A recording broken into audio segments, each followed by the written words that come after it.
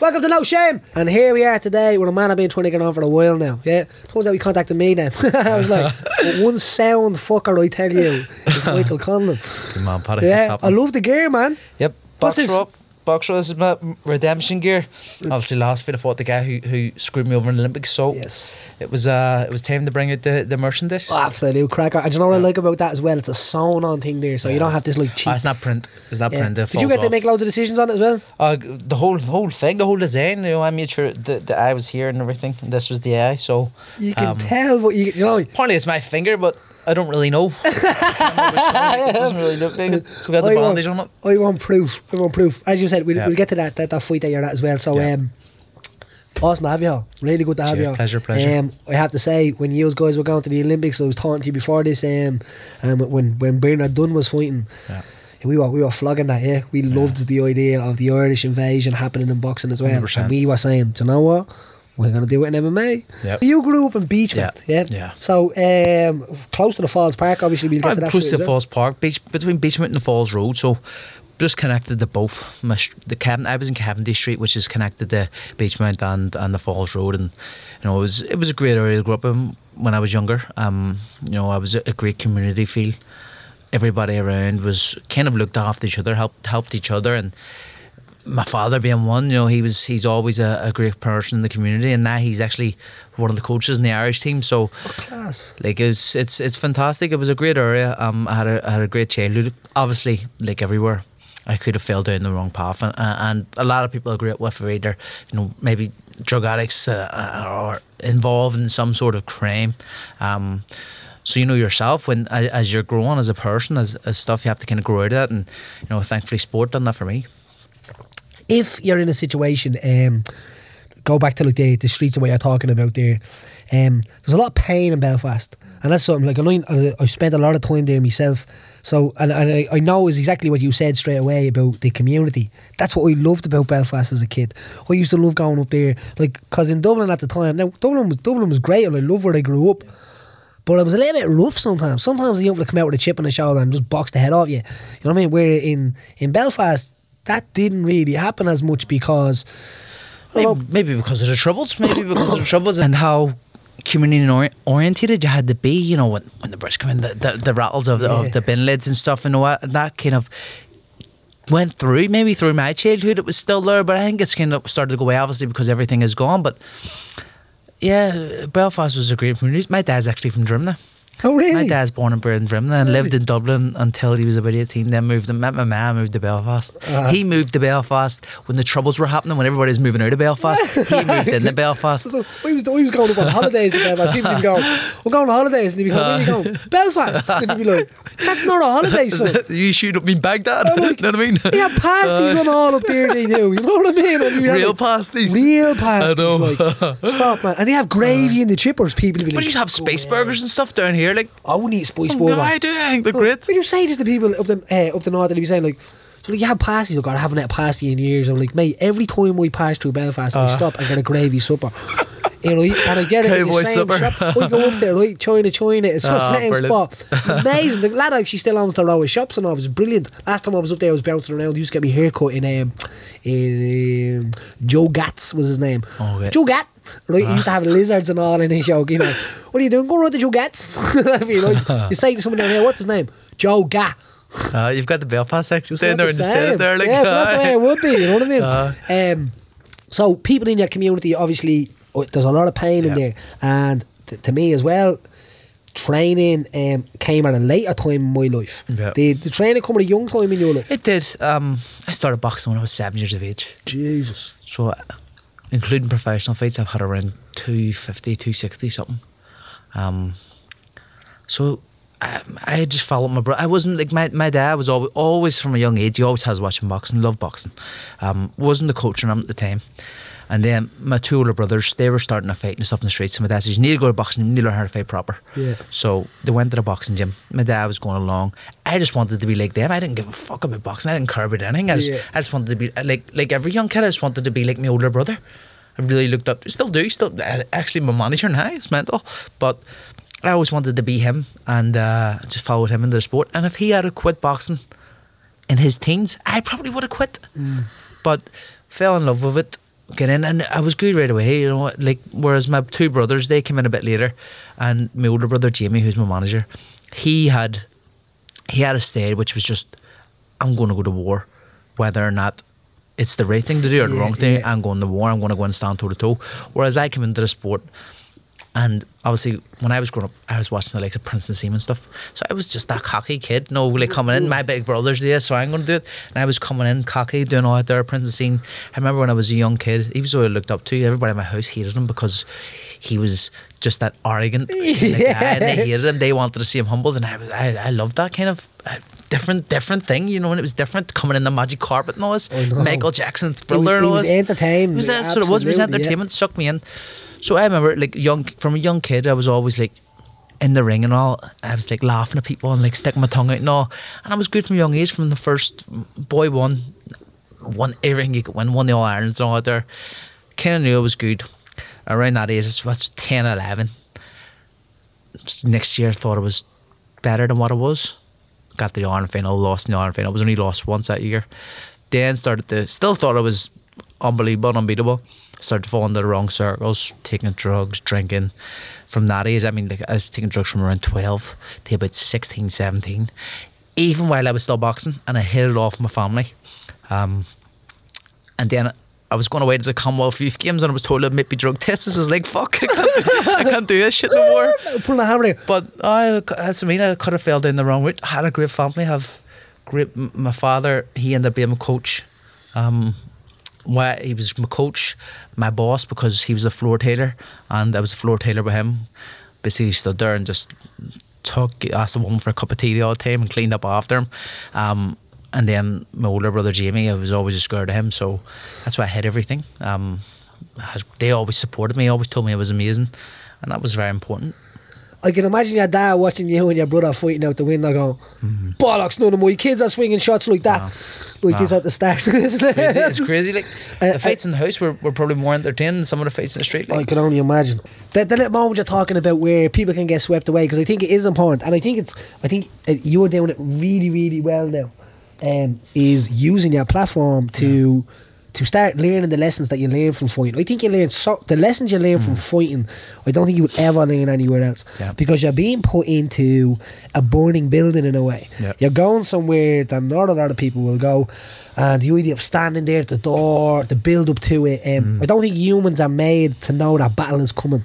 So it's like you get people saying like, fucking hey, that knock your slabbering made in or and they'll fight and they'll go.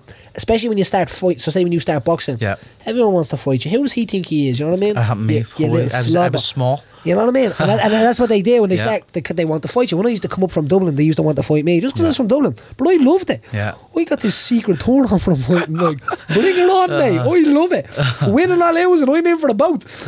And I enjoyed it. But it's very simple for you not to get that little addiction to it. Now, it's rare when you were saying there, I think that I was good from the start. I was confident from the start.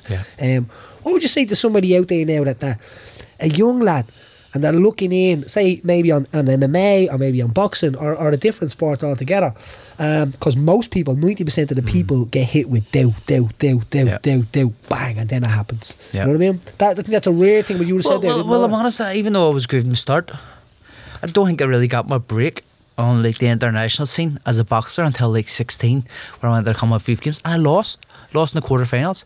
Then I came back, I won the Irish elites, the Ulster elites, lost in the Irish again, so that was lost number 6 or something, or number 5 maybe even. And even when I got on to the Irish team for the first year, I won. The first year, I kind of just exploded onto the international scene, because it was the first kind of no one had seen me on the international scene. We're on the international scene. That would have been the point that the high performance unit and all was coming up. So it's 2011. Right. I got onto the senior team, and I won the first multi-nations. I won it with ease, and it was like brilliant. And they sent me the easier one. So I kind of know as now, looking back, and it was the right thing to do. They sent me to the kind of easy. It was still tough, but it was easier than the one they were going to. So they sent me that. I won that. Went to the next one in Germany. I won that with the normal team, and then they says we need to have box offs for the Olympic qualifiers. And I was like, I'm senior champion. Why do I need the box off? And my dad says, all the senior champions going, not entering because I'm going. My dad says, no, you have to enter. You had to prove yourself against the rest of seasons as well. So it was ones I didn't beat, and I went and beat them in that championship.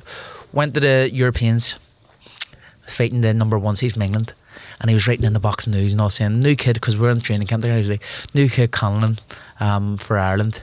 Nothing I haven't seen before, won't be a problem.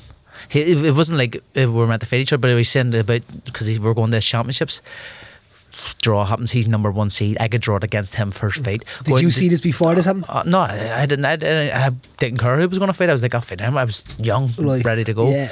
Draw it against him first fight when it bothered him. And he was disgusted. Beautiful. Disgusted. And then, like, that was when they exploded and went and qualified for Olympics that year. And then I still hadn't hit the medals yet. I mean, that was quarterfinals of the Europeans. So I got beaten in the quarterfinals by someone who had beat before. Then I went to the Worlds and I was beaten in the quarterfinals again. Bastard. And then the first major medal was the Olympic medal. And that changed my whole life. That those turn it around in the way of like fame and attention and all that other stuff. Celebrity overnight, like came back here to Dublin and like, I'll be honest, I'm more well known in the south of Ireland than I am in the north. We love fighters. Yeah. You know? Belfast is different. Belfast is diverse, and maybe that's the reason. The thing about Belfast, and this is what I want to ask you as well before we move on to obviously all of the stuff that you did, all of the amazing stuff that you've done in your career.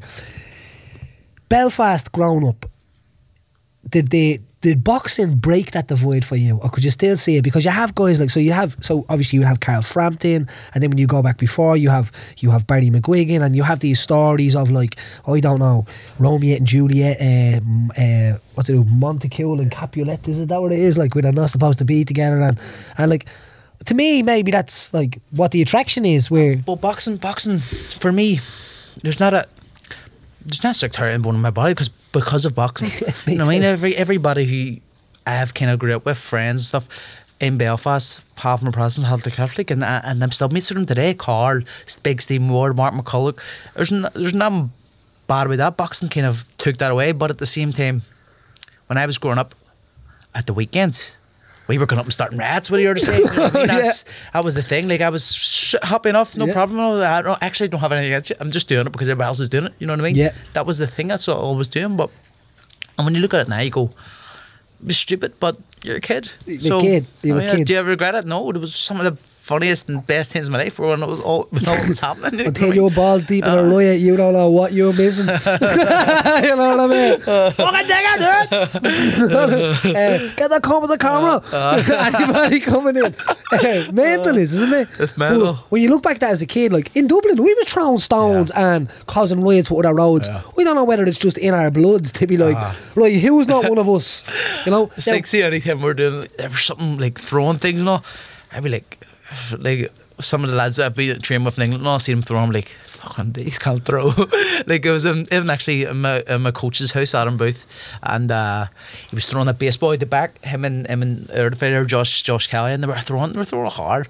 I said, get that there, I've thrown all my life. Through the fence. I'm an expert at this shit. So, yeah, that's brilliant. Give me that stuff back in the bollocks. Yeah, no, we get you. The difference between, as I said, so obviously you've Catholics and you have Protestants in the north, and then you have the Unionists and Nationalists, and it's so much better now. The way it is now, I done a cross-borders communications where I got to live in Belfast for 8 weeks with 8 Protestants, 8 Catholics and 8 people from the south, and we all qualified in leisure industry management. So the idea was that we're doing our qualifications, but we're doing it in a diverse amount of people, right? And then what happens is we get sent off to Canada. So we live together, we're in a whole different place. Now what I realised about that was there's wankers on all sides. Everybody's the same. We were literally Irish people or whatever people. Now, obviously, the 8 lads that were from the Protestant side, they hated. But when we were away, we were all Irish. Like, we all went to Irish bars. There was no difference between it. And when we all sat down when this was all over, this really opened my eyes, because a lot of the stuff that would have been I would have thought about, say, Unionists or Protestants would have been like not true in a way. So it kind of gets built up. I think now what we need to do is we need a lot more dialogue between both communities, and I think you're doing a great job with it now, because for somebody to be able to be admired, Carl Frampton does a great job on it as well. I admire it because I can see that it's us that maybe, I said this was it last week or the week before on the podcast, that maybe the country was waiting for us to grow up.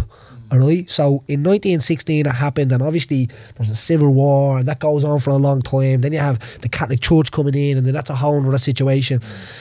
And then the 80s hit, and it's settled. The dust has settled. Alright, all of the people that have been through the trouble and stuff like that are kind of a little bit worn down and broken, and we are the kids of them people. Yeah. So we got to live through, say, the housing estate that you lived in. You got to live through doing drugs from 12 till 16. Like, there's housing estates that they hear that be like, wow, are you mad? And it's like, I know that that's normal. You know it's normal. So we're coming from a situation where when we're trying to lead from the front then, with a little bit of understanding, a little bit of respect that you gain from putting her on the line and from doing what you're doing, which like it's not easy to put many years in, fight many fights for the chance to make it, and then to be able to do something with your name. That's the main thing. That's the real. It is. You're not putting this earth to harm people or even like make millions. You're on putting the earth to make it a better place. Absolutely. And make people better, not just yourself. You gotta make others better. Isn't it mad that you gotta do it yourself, yes, but others and around you, especially in your position like myself and yourself, who've achieved what we've achieved in the sporting kind of arena, where people look up to you. But you're from the same area, and you're in, and people go, but you're different. But you're not different, you're the exact same person. And it pisses me off because people always kind of go, but like, your dad was your coach, doesn't mean anything. It doesn't mean anything. The responsibility is on me to be there, to do things. I mean, no matter what anyone says, I have to be there. I could have simply went, go fuck yourself. I've said it, and I've said this about coaches on this as well. It's like, there's no doubt, like, I'm a coach now, and I love it. It's my passion, you know what I mean? And it's not your passion, don't do it, I think. Because, but you have to get up. You have to run in the cold. You have to cut the weight. You have to walk in and fight, which is the hardest part, you know what I mean? Like, it's not easy. I was in a school this morning doing 2 talks out in Lusk, and I was explaining to the kids out there, and I do as many talks in the schools and as many talks in prisons and all the stuff I can do, because it feels like I can get to them and tell them something. Like, the idea of like, we are the same. We are the same. I am like you. This is my story, and this is where I came from. And then you see some of them sitting there going, like, I have 2 parents, and they love me, and they drop me off, and I'd be like, my ma didn't give a shit whether I went left or right. Now, not in a bad way. She just had her own stuff going on, and it was just heavy traffic. You know what I mean? Like, I spoke to your kids downstairs there, who are doing the little stuff with it. It's a great little program. It's a brilliant little program with them. But what they don't know, and if they watch this back, they may not see it. I've probably took more inspiration from speaking to them than they have took from me. You know what I mean? I enjoy it. I enjoy showing that, like, we are normal, we are the same, and no matter what's happening in life, you can be who you want to be. You don't have to be the product of your environment. You can break the cycle, and too many people just fall into the cycle, but everybody can break it. Anybody can break it.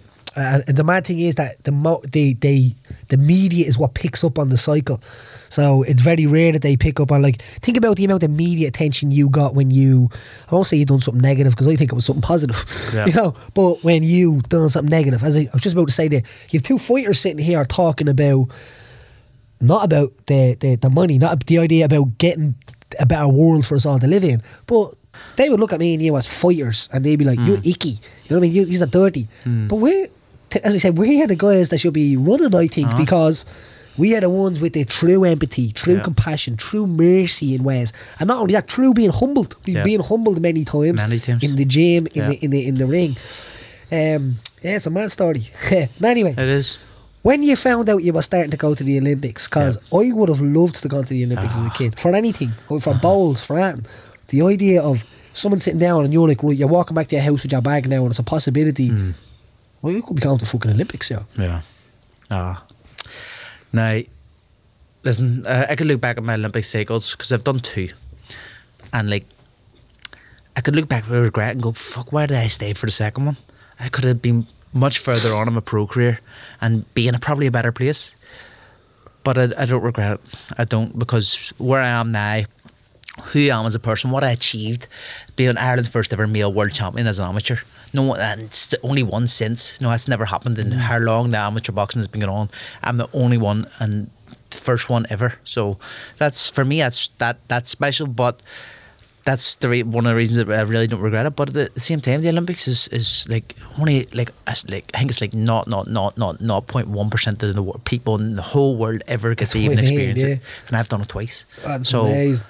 like when I went to London in 2012, I was very lucky to have Paddy Barnes, and I'll be honest, and people I could sit and go, it was amazing, but I'm lucky because he was my older. He's what, about 4 years older than me. 40, isn't he now? He looks about 40 anyway. I watch him on Twitter. He's a funny little fucker. He's brilliant, and it was his sense of humour and his kind of go fuck you attitude, which I was like.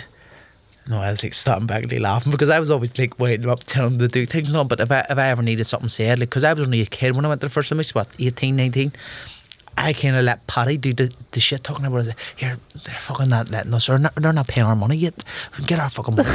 He would have went going crazy. You know, I just had to like spark the fire. And you were the petrol, yeah. That's what I was saying. He just goes. But and then with him in London 2012, like he made the like I could have been walking about going, it's the Olympic Games. It's the Olympic Games. It's the Olympic Games. But Paddy he just made a crack. What me and him done was like just running around messing about in the Olympics. See who get the most selfies, the most famous people. I've run about Serena Williams, all this here, going, what the fuck, it's mental. But then when we're getting on bikes, like we stole the Team Ireland bikes, like the coaches, like the leaders' bikes. We stole them. We watched them putting the wee laps in their got the bikes. You can take the boy out beach mouth. You never take it on. No, never. But we used to fly about the village and like kept going past like the Australian block and just going, good day mate. They're just pissing the Australians off. They come out and chased us and all. It was fucking brilliant. And these Olympians are like, imagine jumping out and chasing Olympian boxers and he catches and it's like, alright, what do we do now? Well, we're small, so you know, yeah. So, you know, we're small, 2 liver shots, out to the liver, but to the body.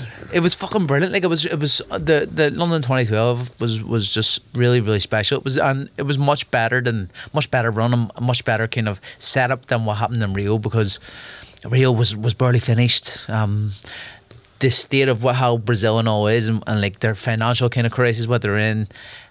Toilets and all were broke, electric didn't work, there was no Wi-Fi. It was just like, it was mental. And you're in Brazil. The village wasn't even finished. And you're like, going to London or you're going to Brazil. You know, it's people fucking speak English in London, so you can actually talk and understand what you're doing. But you go to Brazil and you go, I need this, and the Portuguese mate don't speak English, you know what I mean? So it's crazier, but it was a great experience.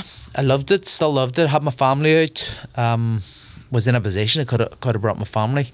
A good old sports funding, you know, done well for me. How does this work? We need to get this is why I think it's a joke, because MMA, it's heavy, isn't it? Mixed martial arts doesn't have any funding from like the Sports Council, which is a joke, because 100% you could see MMA, fighting MMA, not just all different martial arts. You can see the fighting MMA becoming a part of Olympic sport because how big it's got.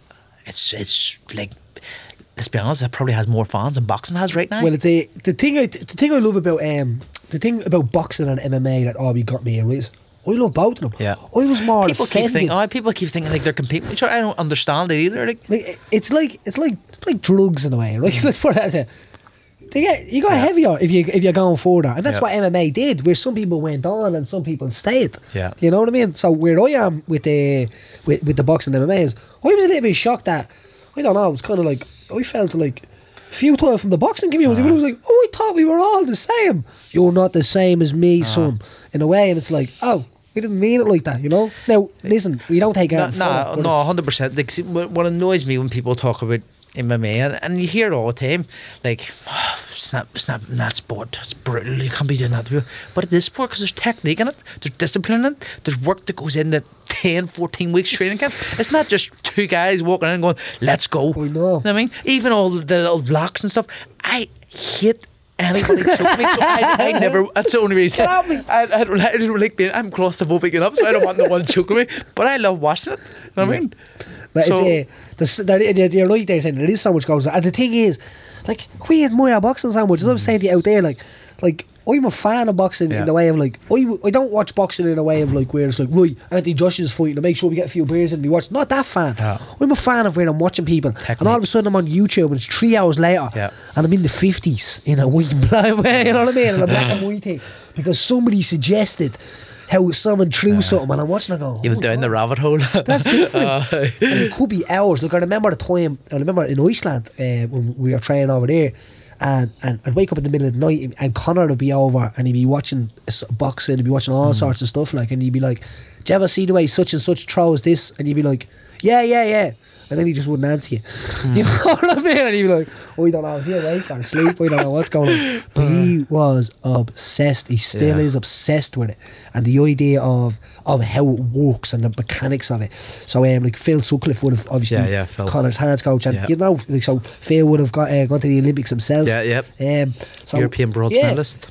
So you have this pedigree that's already in boxing. Yeah. But I feel MMA is kind of only getting this pedigree into That's it. it, right? I mean, and you know, Connor's going to be going down in history, and yourself are going to go down in Irish history as like the founding kind of fathers of MMA in the country.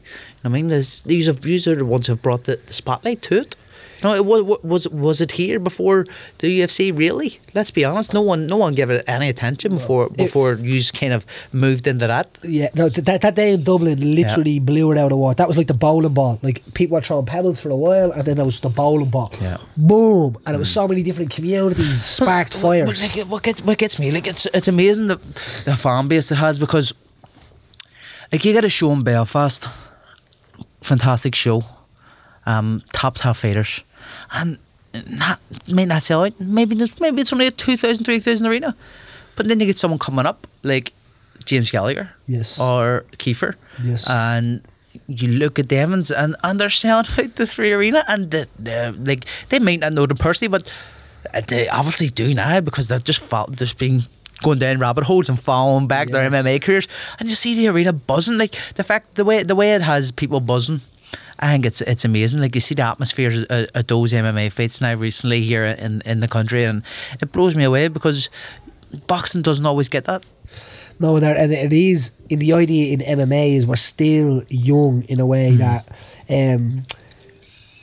the boys are doing amazing. I love to see what the boys do, especially the idea of them getting paid as well for it, because they're getting paid, and they're moving on. And they put the hours in, so they're the old school lads. You know what I mean? Now there is some people that come to the sport and they're here a week, and they're higher than people that are, say, yourself. It'd be like me putting someone above you on a card and being like, yeah, but he sells more tickets than you, so shut your mouth. It's like, yeah, but that's not really the way boxing as well, isn't it? Like it's the same. I mean, it's whoever sells the most tickets. What do you think about all of this madness going on with the celebrity boxing thing? So there's like a celebrity kind of... It's a joke. Listen, first one, so be it. No, it is what it is. They're making money. Happy for them. Yeah. They don't need to make money because they're alright millionaires, but at the same time, happy for them. Go and make your money, but don't continue it on. I see this now, this next one, your man's brother, Jake Paul or whatever his name is, he's fighting against some other guy, and like I seen the head-to-head where your man like touches him, like trying to push him, because your man goes, "I got your nose." Like, what shit, is it real? Is it going to... It sells to people, because people are like, live too much people. I'm going to get on this point, because too much people live on the internet and live in social media and live in all this here. Like, these guys are famous from YouTube, from just running about being who they are, being like showing, like acting dickheads, doing stupid things and going, look at us. So, like, it's a bit like Jackass, but on the internet, you know what I mean? That's a good way of looking at it. And like all these people are just tuning in, and so be it, they're making money, but I feel like now it's starting to make, when you're the first one, brilliant, sold out, so much people watched it, the class, well done, but now you're starting to make a mockery of the sport. I mean, you're giving these guys are making money more than like someone who's probably listen, I would prefer a journeyman who's probably lost 200 fights, because that's some achievement to even box 200 fights or 100 fights even, that's some achievement. You'd rather see him go in and make the kind of money which these guys are making. These guys are just coming in and going, I'm going to show how tough I am. Look at me, I'm actually a boxer. Look, it's the same guys, know what it is. Well, it kind of annoyed me for a while, but then I just let it go. When the white collar stuff started, I was like, these guys are really actually thinking they're boxers. They're actually telling people when you're on the, I'm a boxer, but you're not. You're a white collar fighter. And the know what I mean? is like a MMA or a professional boxer or a boxer. Professional boxer, but you only do white collar fights. You know what I mean? That's it. It's a 1-0. So like that I feel that kind of takes away from the sport, and I feel this is kind of the same, only on a bigger stage.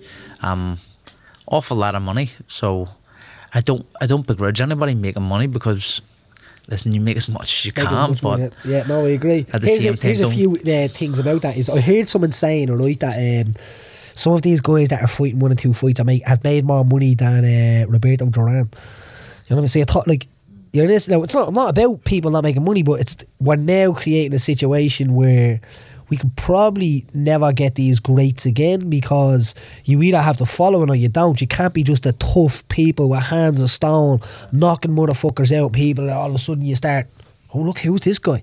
Because it's just so oversaturated with, I don't know, glitter or something Yeah. like that. Something that doesn't belong there, you know. it really doesn't. It doesn't belong. Now, we admire people that put the work in. So people that put the 100%, work in. Like, I have to say, that guy Adnoff, Geordie Shaw, like, anytime I look at his Instagram, he's But putting he's the given. work He's in. actually. It's like I've seen him and excellent marble he's doing, because he's giving it a go. He's giving it a real go. He wants to be a fighter. He wants to be a fighter. Yeah. He doesn't want to have a fight. He wants to be a fighter. And fair play to him. Listen, he may not be the most talented guy in the world, but it takes an awful lot of balls that he was doing, because he's getting against real fighters, not going against other celebrities. He's getting against real fighters. You see, I think there's one coming out against all these celebrities doing it against each other. Called Fame. So this I think that's going to be a load of shite. But They've done it already. But the thing is, the people that are endorsing it are actually good names in MMA, which is the worst thing, because the money, you know your money. It's And all for it's the money, horrible, aye. because, so that's why, to me, the whole, we've gone this conversation, the idea of getting Sport Ireland, or getting Sport Ireland to recognise MMA as a sport, and then be able to fund some of these athletes coming up where they don't have to take the jump to be like, right, I've got to go and be stupid on Twitter or Instagram. I can't be myself and be a fighter, because we're going to miss out on the characters, because we're going to end up creating the same person over and over again, because that's not who everybody does the can be numbers. Conor McGregor. No, and And it seems like everybody in MMA wants to be that because of what it brings. and see, Conor was that back in I've the been day. told this. I've been told that he was like. I'm friends with Joe Clark. You might know Joe Clark, do you? Oh, no, Joe, yeah. So Joe, I'm we good nearly mates with fought Joe back in the day. Did you? Yeah, Aye. Joe's armbar king he was. Poor guy, pull that arm off. He doesn't do it no more. I don't know why. He was brilliant. Yeah, tough fucking kid, man. Like, he was one of the first people I know done it. And you know what? Me and Joe grew up together, good mates. St. James he's from, isn't he? Went into the caravan with Joe, and he was like, "Come on, we'll do this here." So I was like, "As boxing time anyway," but he was like, first thing I went shoulder punch, and he kicked me in the shin, and I went, ah, big bloody lump of shit. I was like, fuck's sake, what'd you do that for? I was like, nah, sorry, Joe. I've seen Joe fight in the street here, like, nah, Tough sorry. as fuck, kid, man, I'm telling you now. Sitting experience someone up in the street and like pale driver and ring is brilliant. I seen him in the King's Hall pulling guard on somebody. Like, that's jumping up, wrapping your legs around. He's mental. He was mental. Like, he That's pulled off cool some air mad bars, stuff. look. Like, Yeah, but I would love to see him go again. Still keep going.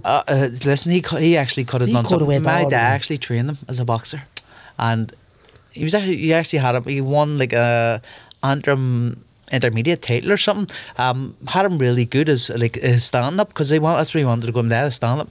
But when he was stopping people and stuff, some fella, I think fella, if he watched this, Dennis Morrison, I think it was Joe Clark, stopped him. He's like helping do Boxing Ireland promotions now, and Joe Clark stopped him and knocked him out. I just went back to his gaff. Then went back to the cafe. Oh, stop. But, that's what it's like, you know what I mean? It's mental, like, but You get these animals in your house in the state that just, if they put the work, if you could stick a chip in the back of them that was like dedication, motivation, turn up.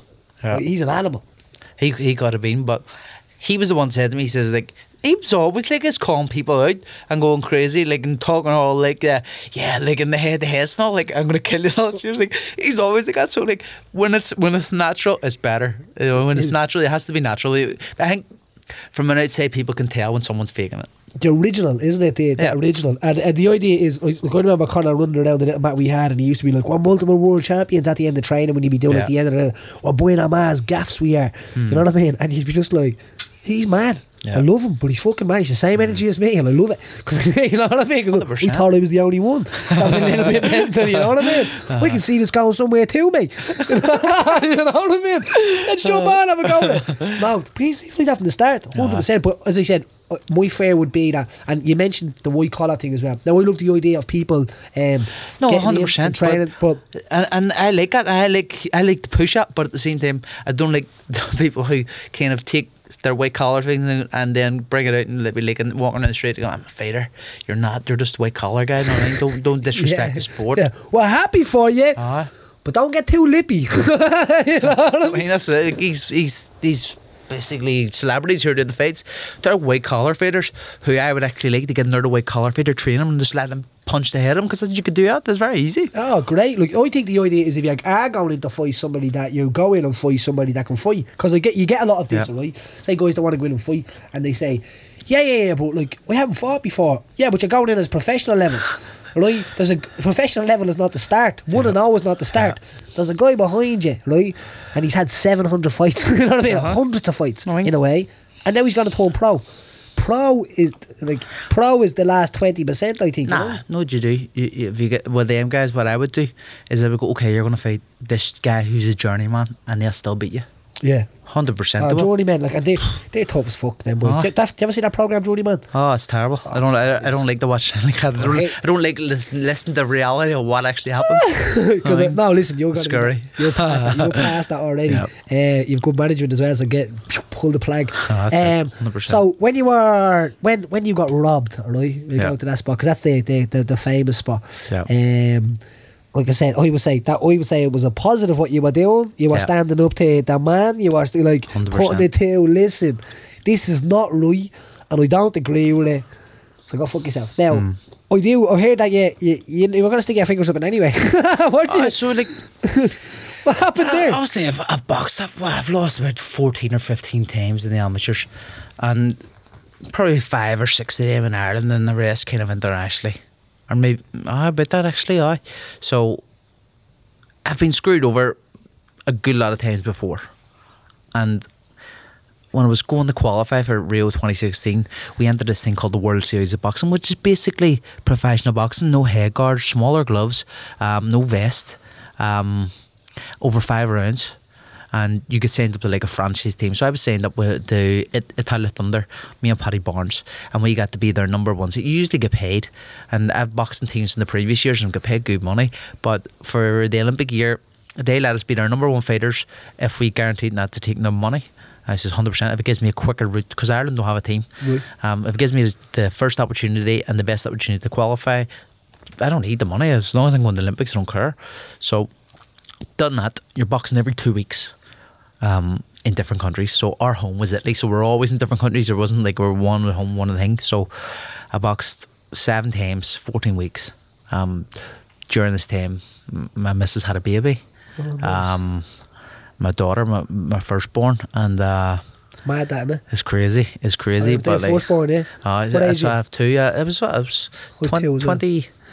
23, 24. I think. 2 girls or a boy? A girl and a boy. Girl first, boy. Gentleman's family. So I have 2 boys. So my brother actually just had a baby about an hour ago. Wee girl. Congratulations, man. So that's his second girl. So I was saying so you were, when that done, I was screwed over 2 fights, and I thought it's like a table, like a Premier League kind of thing. Right. And where I wasn't, I was second in the table. And the Russian fellow who actually fought in the Olympics, he was on the other like there's 2 like kind of tables, but in the middle. So he actually won his fight. It was coming up to the last fight. I was second, and the guy who got the decision over me, he's a Russian, but he was boxing for Azerbaijan. He got the decision. He was top, and I was still second. And then the Russian won, and he won it. He was fighting the night before I boxed the last fight, so he was going to win. I knew he was going to win. He was fighting Ukraine, but it was the time when all the Crimea stuff was happening, and it flashed up on the screen, 5-0 Ukraine. I was like, I qualified, sorted.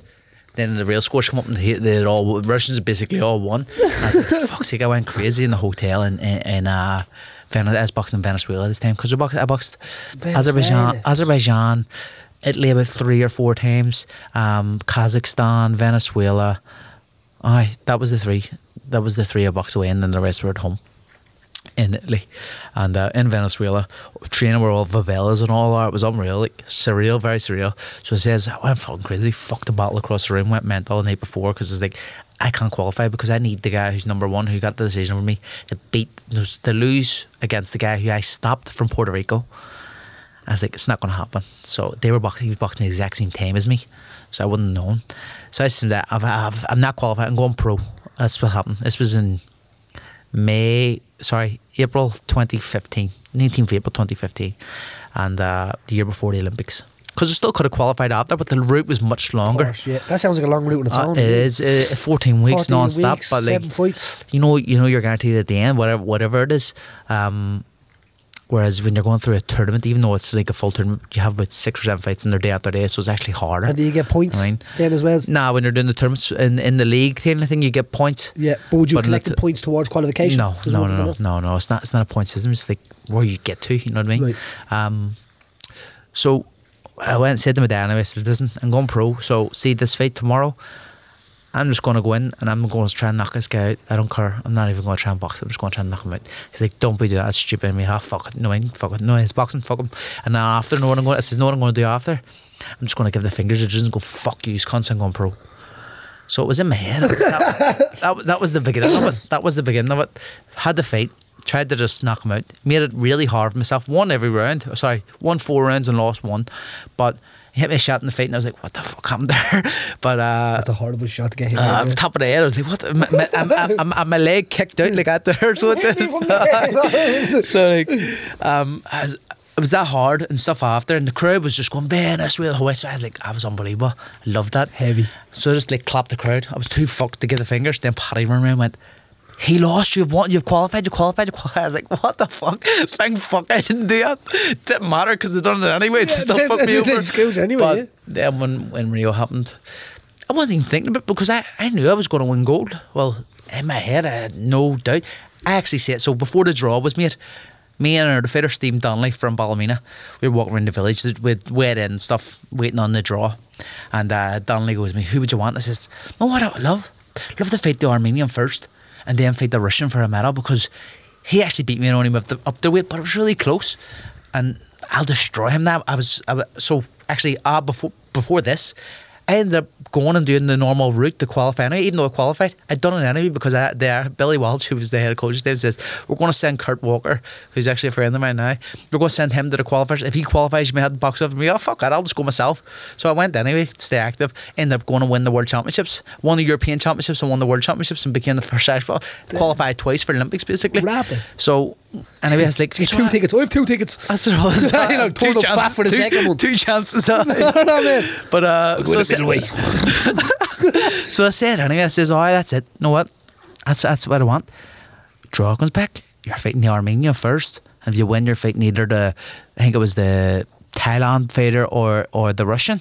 I was like, "Donnelly, what's going on here? I've just fucking told you what I wanted. I got it." Bang, went in, destroyed the Armenian. Russian robbed right after the Russian was in the ring after me. He robbed the Thailand fighter, probably as bad as what he robbed me. And the Russian coach said to Zor, I didn't know any of this till after.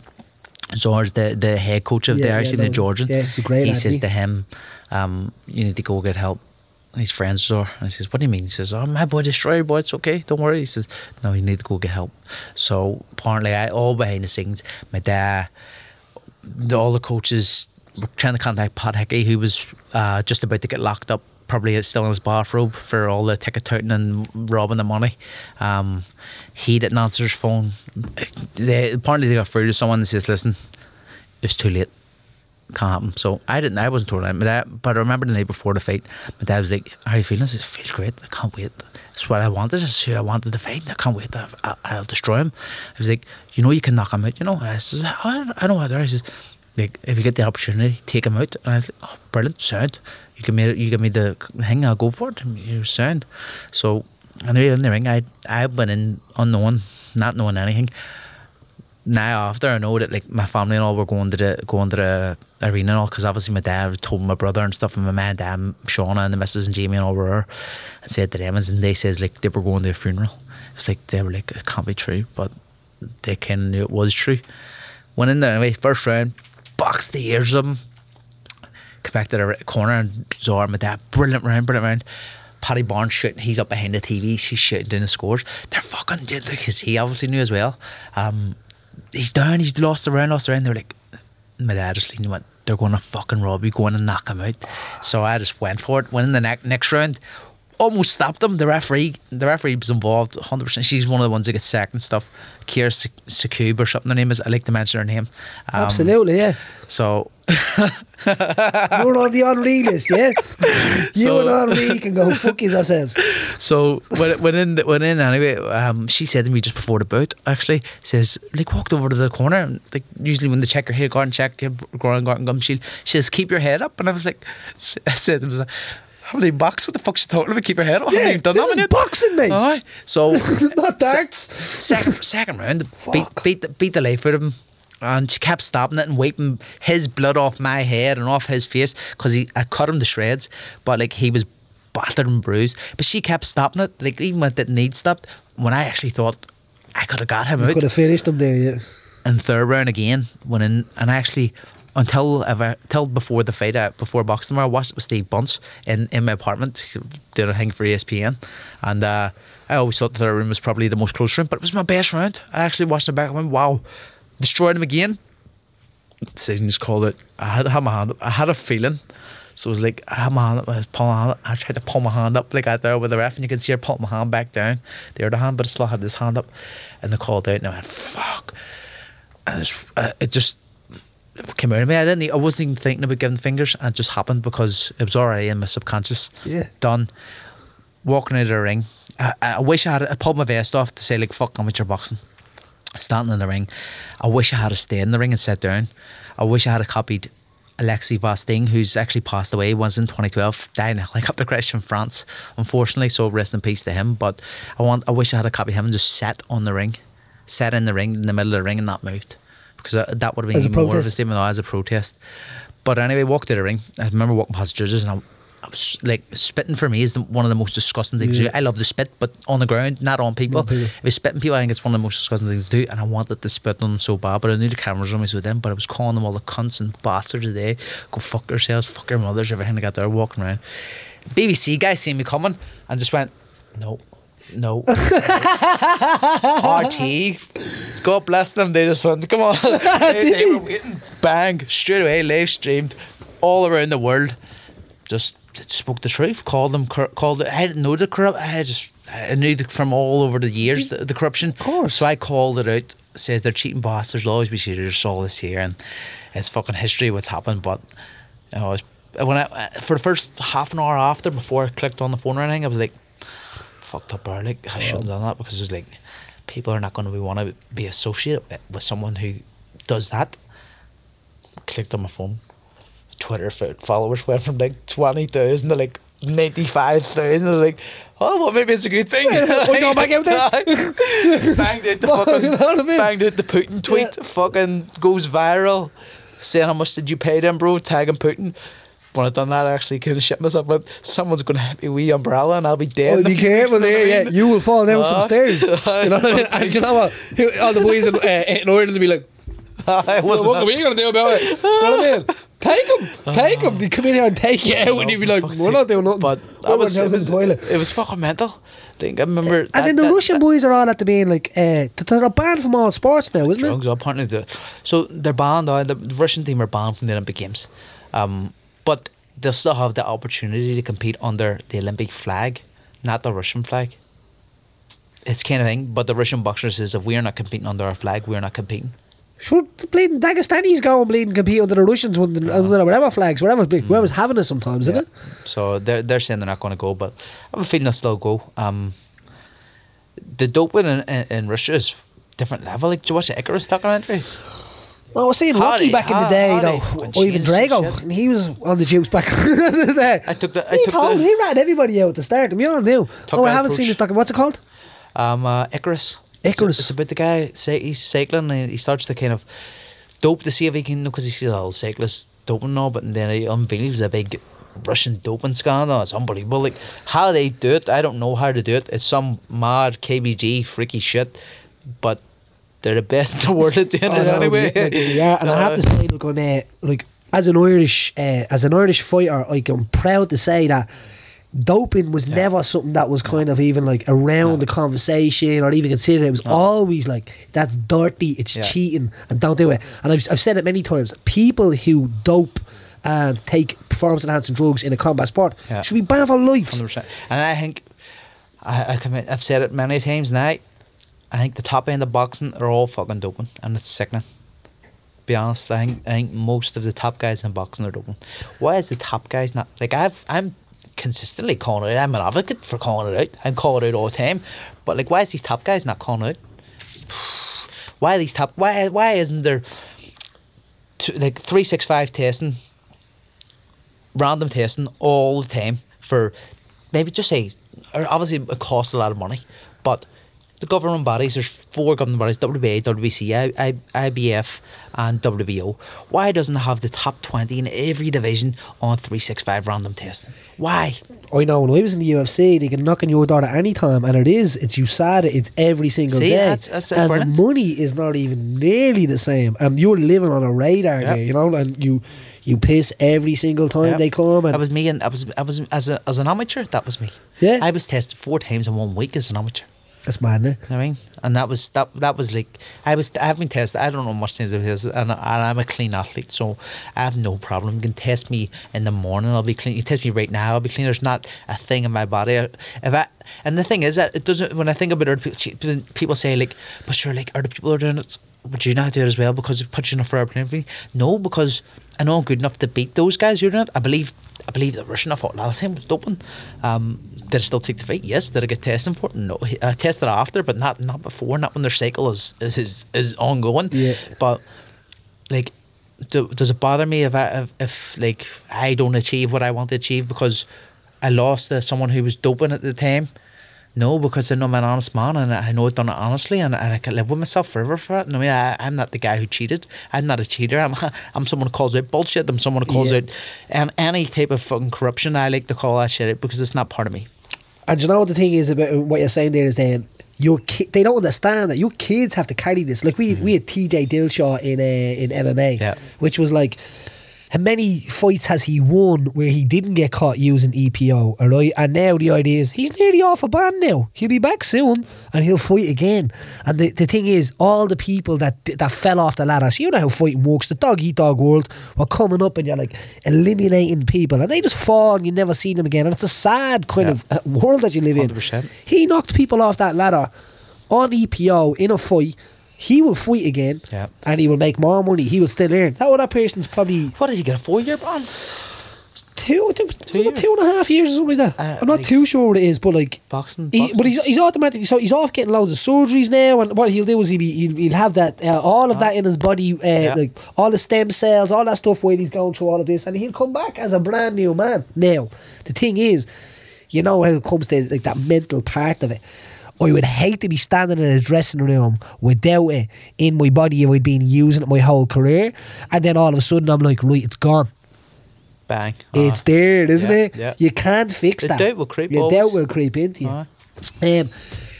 The Falls Park. Yeah.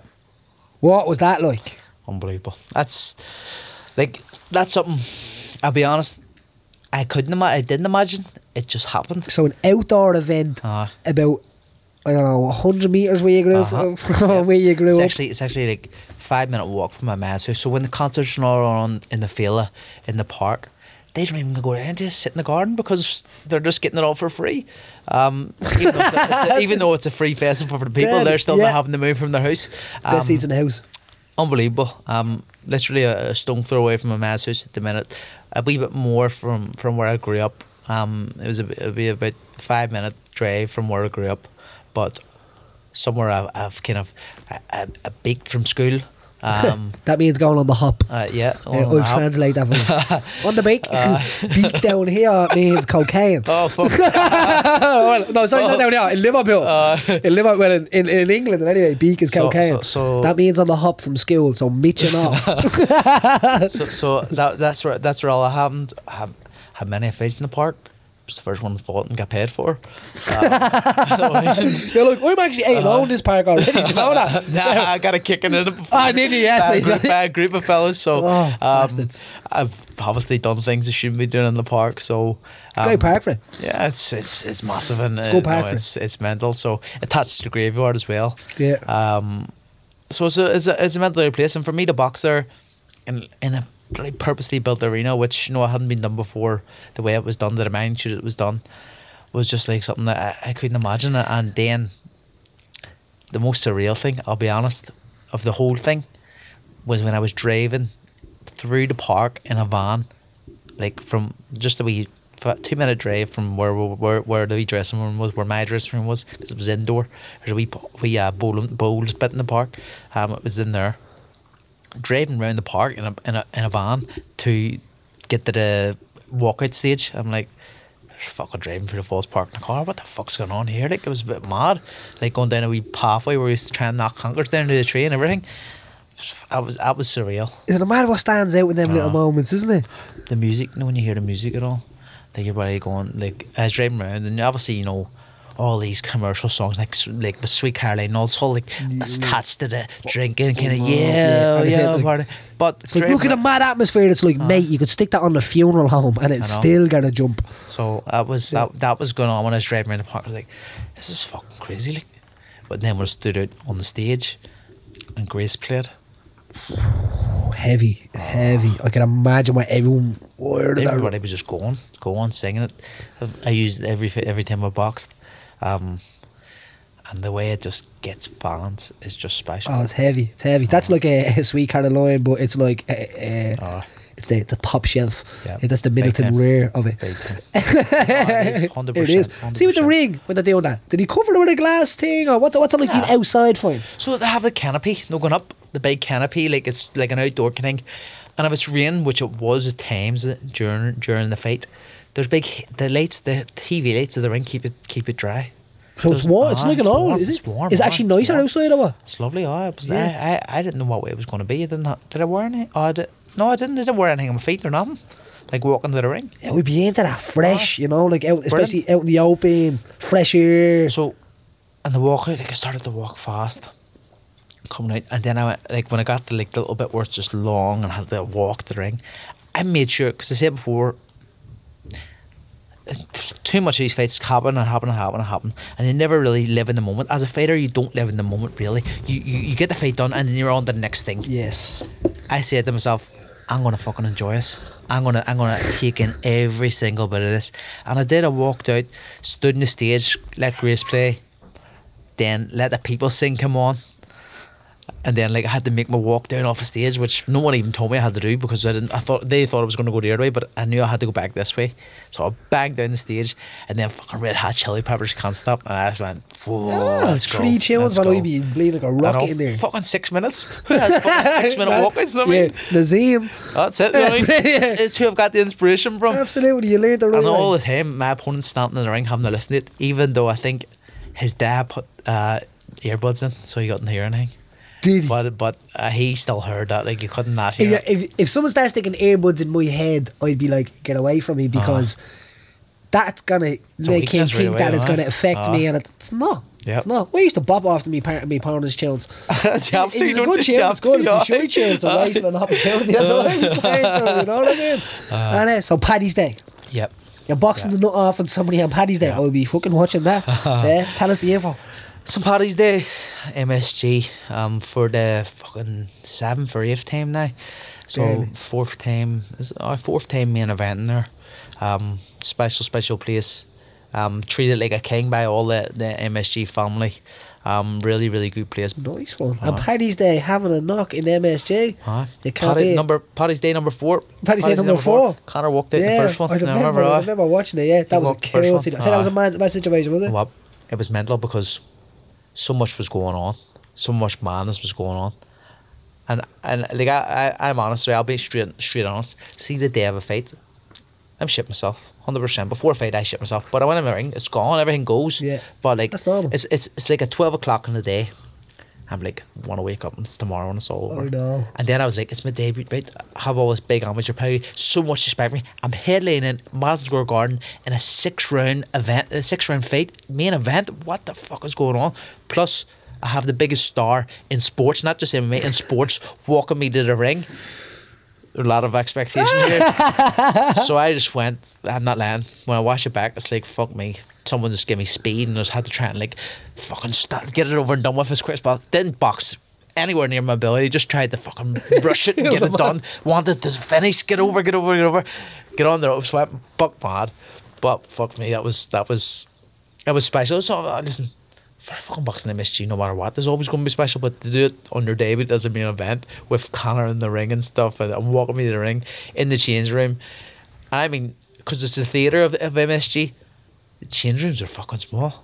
And I was like, you have someone who probably filled the change room just with his presence in there, with your coach wrapping your hands, your cut man, your brother, your dad, and the room is packed, and everybody else is there, and like video cameras, Dora's there, and you're like, what the fuck is going on? I'm sitting there. I didn't even warm up.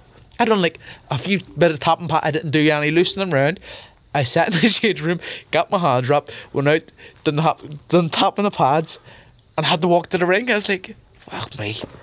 What the fuck? Well, Grayson all played that time too. Fuck me, that was special. It's a heavy situation, isn't it, for fighters? Mental. You know what I mean? And the thing is, it's they don't get a lot of, as much as the respect as I think they should get, you know what I mean, fighters, because it's a special thing that fighters do, and there's special lessons learned there to be able to pass on to people. 100%. And I know what, I'm very fortunate that, you know, obviously a lot of fighters, most pros who turn pro, come in and they're on the undercard of someone, they're probably on maybe even after the main event, and it's not nice, but it's just the way the game is, whether it's MMA or boxing. If you're making your debut of your thing, you're not really going to be up there that quick. Well, nowadays with social media, you know, people are, but you know how it was. You know, you're always kind of low on the card.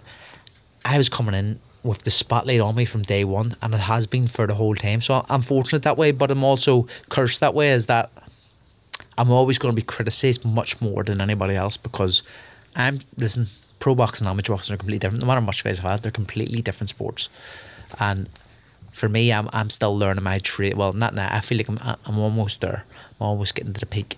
But I had to learn the kind of pro trade under the spotlights, whereas, you know, I could be fighting on a 6-round fight later on after the main event. No one's watching. Go in, do the job, make a few mistakes, but go back and fix them. There's no problem. Nobody's going to talk. Whereas on social media, and I'm at fault at this. I let these people basically come into my living room and say, you're fucking shit, because that's what you do with social media when you feed into the negative energy. Even if you win, they will say this as well. So no matter what, I'm winning.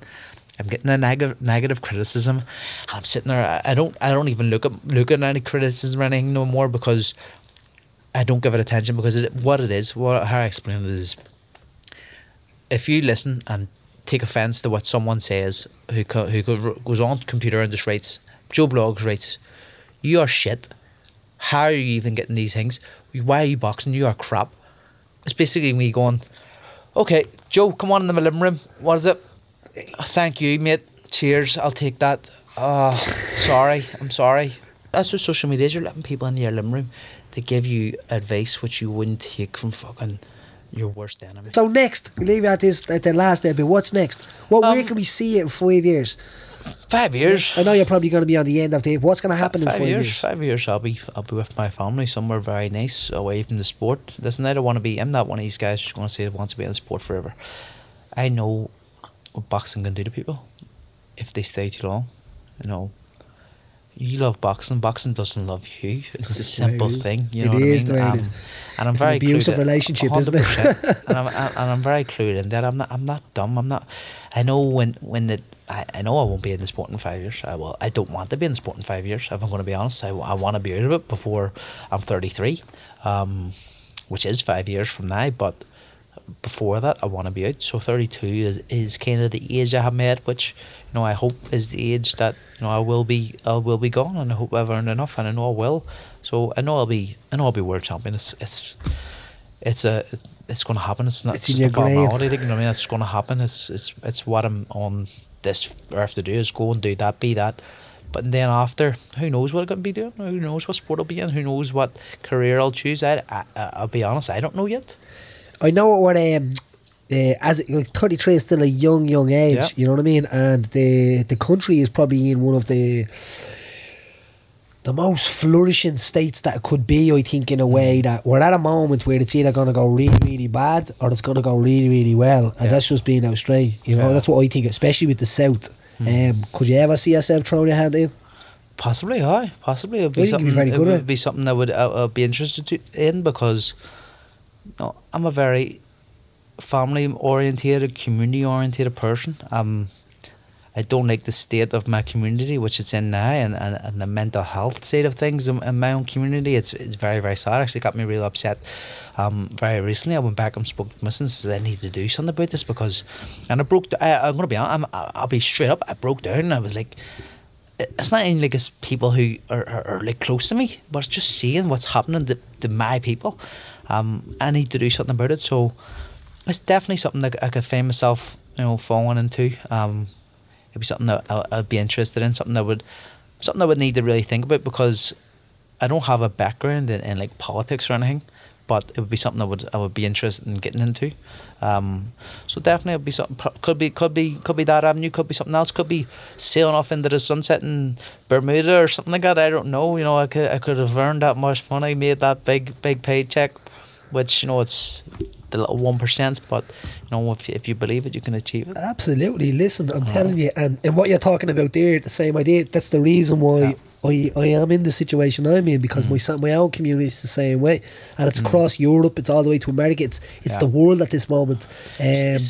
For me, in Belfast, there's a suicide epidemic, 100%. Like, there's people left, right, and center. Like, so do you know this is stats going to probably blow you away? Do you know there's been more people since the Good Friday Agreement have died from suicide than actually died as the direct result of the Troubles?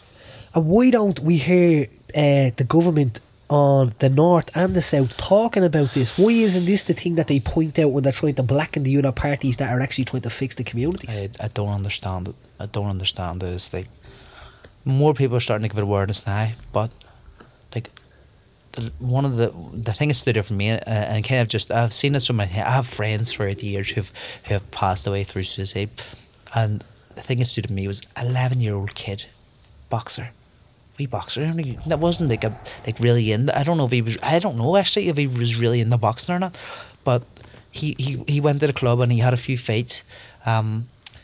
He took his own life, and for me, having 2 kids, now growing up in the city which I love, and seeing the state it's in, so many like West Belfast. I think West Belfast is the highest suicide rate in Europe. Oh, and the Why? thing is, it could be post-traumatic stress from the Troubles. This is exactly what it is, because as you said right at the start of this, there's a deep pain in Belfast, and it runs deep, right, and it goes into the youth, and you can see it in a lot more people's eyes in there. And even here. if these kids don't even know what the Troubles are, haven't experienced them, this kind of stuff is still in their DNA, and maybe comes down through their parents unknowingly, subconsciously. But like when you get kids at 11 doing it, it's like they just don't understand what they've just done. But they are peace process kids in a way, and the idea is that. But the only way you can think we can ever fix it, and I tried to do, is like I thought, like you said, you mentioned, registered in my head. You said I'm walking down the street with a guy from Ballymena, and I know for a fact that would never ever happen. Like, would it be rare for him to walk down the Falls Road with you at Well, he's a Catholic, so it would be alright actually. And he lives in Ballymena. But listen, it's alright. Like Carl Frampton can walk through my area. It's Brilliant. No problem. But this is what we want. You know what I mean? Now there is still them last, as I said, people it'll take a while. They will. Yeah, they will. But the burden on your community, the worst thing you can ever do as a burden on your community is to pass on your hate, and hate that doesn't really exist. I agree. It doesn't exist. But you get some people that are staunch, and they pass the hate in their communities. Yep. And they don't understand that it literally is going to just bring us into this cycle of mental health and suicide, and the time is now. I mentioned this a few weeks ago that 700 years Iceland got freedom, total freedom, right? Ireland is 100 years behind that because we were taken by pirates. But we're at a situation now where it's took us 100 years to all realise that we're actually all sound. We all get on together, and it's a much better Ireland when we all definitely unite together. Another thing I think on the mental health side of things is social media. Oh, massive. People see all these photos, like see like people like families and all looking really happy. you don't know if 2 minutes before it, which maybe is the fact, 2 minutes before it, this fella's going to his wife, you're a fucking cunt. You know what I mean? It's probably what's happening. Yeah. I mean, they're probably arguing, and then they go, cheese, wanker, cheese. So this is the thing. People put up, everybody's going to put up the perfect image of themselves. So what I like to say to young kids is, do not believe a fucking thing on social media, whether it's true or not. Don't fucking believe it. You don't need to feed in it. That's not your reality. Your reality is different. You create your own reality. You don't watch other people's lives. And because I see myself doing at times going, Mrs. Here, not that there. He's just got a fucking this here and that there. And like, why am I doing that? Why are we saying that? Yeah, I don't care. Absolutely, it's like we're being programmed, isn't it? It's these things that, like, I don't let my kids on the phones or them. You know what I mean? And like, I read a thing the other day about like kids being overstimulated nowadays. Like back in the day, the kids can't be bored now.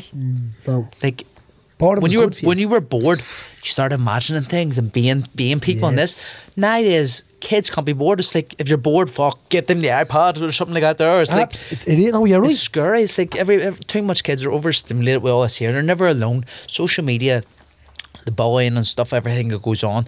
Like in school, just say if you had a problem in school, you were bullied in school. You're bullied in school, but you go home and that's it over. You go back in school, you're bullied. But now, if you're bullied in school, you go home. You're bullied on your phone. You're sitting there. You're in your room by yourself, going, "They're calling me fat. They're his." Fucking speak. Talk to people. Get off your phones. Get off social media. Live as a kid. Growing up playing fucking 2-man hunt or fucking tag and all this, you do that as a kid, messing about, fucking breaking windows and everything. You know what I mean? You're doing things without social media. Now everything is.